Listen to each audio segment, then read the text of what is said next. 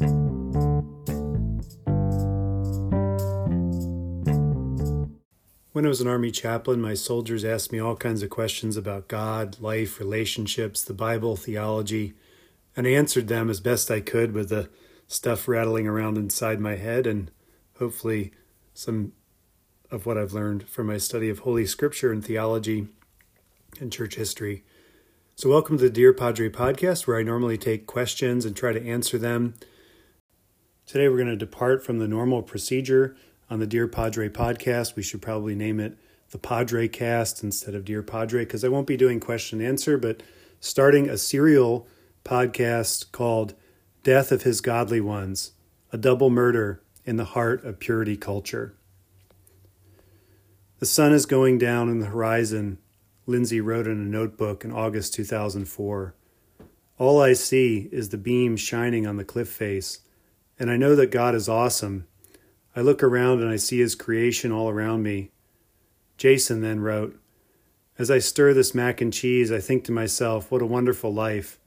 I've just spent 2 awesome days with my fiancée, Lindsay. Can life ever be so perfect? Only with a person who is so great. God gives me this privilege in life, and He has given me a wonderful woman to enjoy it. In a few hours, they would be both dead, shot at point-blank range in the head as they slept on the beach. Jason Allen and Lindsay Cutshall were just a few days away from their wedding and had taken a weekend trip away from their duties at Rock and Water, a Christian river adventure camp in Northern California. They had driven Jason's 92 Ford Tempo from the camp to San Francisco, where they saw the Golden Gate Bridge and bought a bottle of Tabasco sauce at Fisherman's Wharf. They had ended up in the tiny beachside town of Jenner. They had asked for an open room at the local inn, August 14th, the night they were likely killed. The motel didn't have any vacancy, so they went to the Fishhead Beach, where a sign was posted that it was illegal to camp there. They set up their sleeping bags next to each other that night on the sand beneath the bluffs of the secluded beach. They slept, their Bibles next to them, surrounded by charred driftwood from old fires.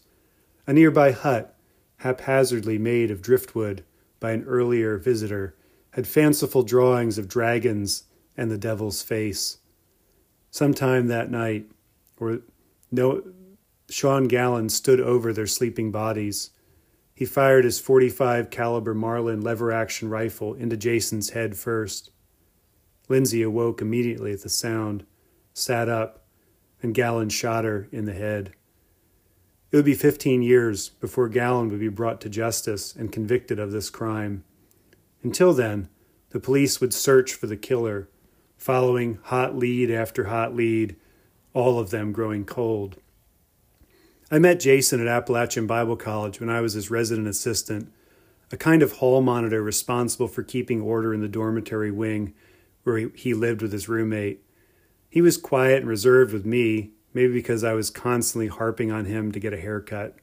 Hair standards for men at this Bible college were close to military standards, and I was in the Marine Corps Reserve at the time. Hair could not touch the collar of the shirt or go over the ears, no beards, but mustaches were allowed.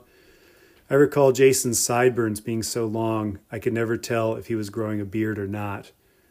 When I heard about the murders in 2004, my first thought was one I'm terribly ashamed of, but it was one that came to me from years of Bible college and fundamentalist conditioning. The thought was, they were sleeping together just before they were married?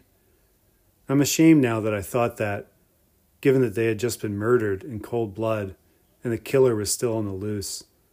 Appalachian Bible College in the late 90s, when Jason and I attended there, was steeped in what has become known as purity culture.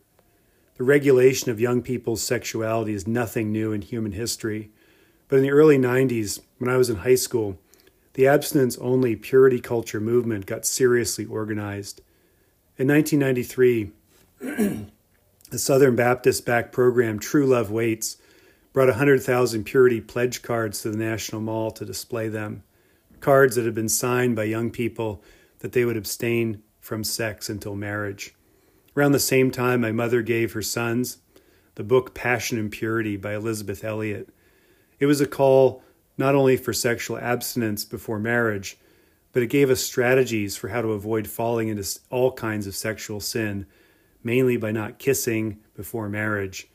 Josh Harris's since renounced blockbuster, I Kissed Dating Goodbye, was another staple of the movement. Still a teenager when he wrote it, he advocated courting, a parentally involved dating method to ensure sexual purity that dating just couldn't give. Purity culture was not just about abstaining from sex. It was about creating a culture that reinforced sexual abstinence on everyone, no matter what. Appalachian Bible College was steeped in this culture. Purity rings given to daughters by their fathers, as the daughters made promises to remain sexually pure until marriage, were the common artifact of this culture. When I attended, only juniors and seniors could date off campus in the same car. Freshmen and sophomores had to double or get a chaperone. There were strict curfews for students to be back in their respective genders' dorms, and hand-holding and all their physical contact was punished with a system of carefrontation, demerit slips your friendly resident assistant would issue to offending parties. Get too many of these carefrontations, and you're on your way to the dean's office to discuss it and probably have your privileges revoked. I don't know how Jason and Lindsay felt about these rules or purity culture at ABC. Lindsay attended there after my time, and Jason and she met while she was a student and he was a graduate of the college, and he was working as a whitewater rafting guide on the New River Gorge, on the New River. ABC had its own whitewater rafting company and a camp for church and community groups, and many of the students worked there as guides. They were engaged 6 weeks after meeting in 2002. Both Lindsay and Jason came from church communities who were very much in line with the fundamentalist mentality of ABC. Lindsay's father is the longtime pastor of Fresno Bible Church in Fresno, Ohio. Jason grew up at Emmanuel Baptist Church in Holland, Michigan, near his parents' home in Zeeland. Lindsay's father, Chris Cutshall, in his 2016 book, Wise Parenting Principles from Proverbs, includes numerous references to how they were successful in raising Lindsay and her sister. He describes reading the famous Dr. Spock book, then setting it aside for the Bible as the manual to raise his children. Lindsay was hit with a paddle as a child as corrective punishment, a practice Pastor Cutshall encourages other parents to practice in the book. Throughout the book, sexual purity is constantly referenced, and much of the book's advice centers on how parents can raise their children so they don't fall into sexual immorality, i.e. sex before marriage. Here's a little bit of the book that sort of outlines the goal of purity culture. I think it distills it pretty well. When I think about parenting, he says, I can't help but note the contrast between those parents who follow God's word and those who don't. Many of us older parents, now in our grandparenting years, are fully churched and Christianized and therefore well-principled in God's word. Our marriages are intact and thriving. Our children, for the most part, have turned out pretty well, though there are prodigals who refuse to be helped. On the other hand, there are also older parents who are full of the world and its ways and wise only in their own eyes. They have no guidance or wisdom from above, and many of their marriages have disintegrated. Their children are adrift on the sea of worldliness, wandering toward the precipice with little hope of making it to heaven. My purpose in writing this book is to help those who are just beginning this journey to travel it well, with Bible in hand and eyes on the ultimate example of parenting, the all-wise and loving Heavenly Father. The focus on purity culture in Pastor Cutshall's book was also the focus of ABC. Admitting to having sex was punished, either by expulsion or discipline. I can't remember. Heck, we weren't allowed to go to the movies or listen to most contemporary Christian music because it sounded way too much like rock and roll, which was also forbidden. The issue with the music was always its sensuality, which always drove people towards sexual feelings and actions. There was no dancing at our school. The critique of rock and roll as too sensual and sexual, both Christian rock and secular rock, goes back to the early days of rock music as it emerged in American society. In my youth, I remembered Bill Gothard teaching at Pack Stadium how the anapestic beat, or the beat that goes against the heartbeat, creates sexual desire and lust and is therefore bad for us. Not all purity culture during this era hated CCM, but ABC sure did.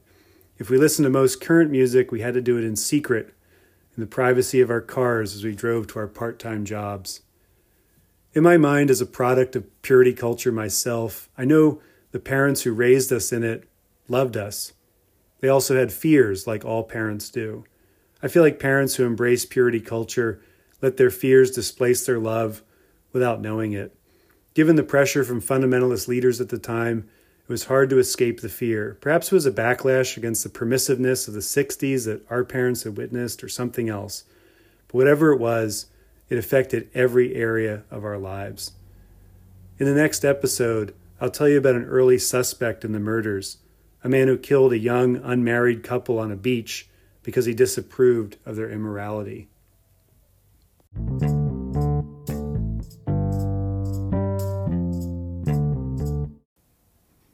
If you're someone that knew Lindsay or Jason and are grieving their loss, as I certainly am, I would like to talk to you and interview you for this podcast, either on the record or off the record. I'd love to hear your memories of them. Many of these memories are well documented in newspaper articles and magazine articles and on blogs as well, which are my main sources of my knowledge of their lives. But I would love to hear from some of you that knew them and still miss them and love them.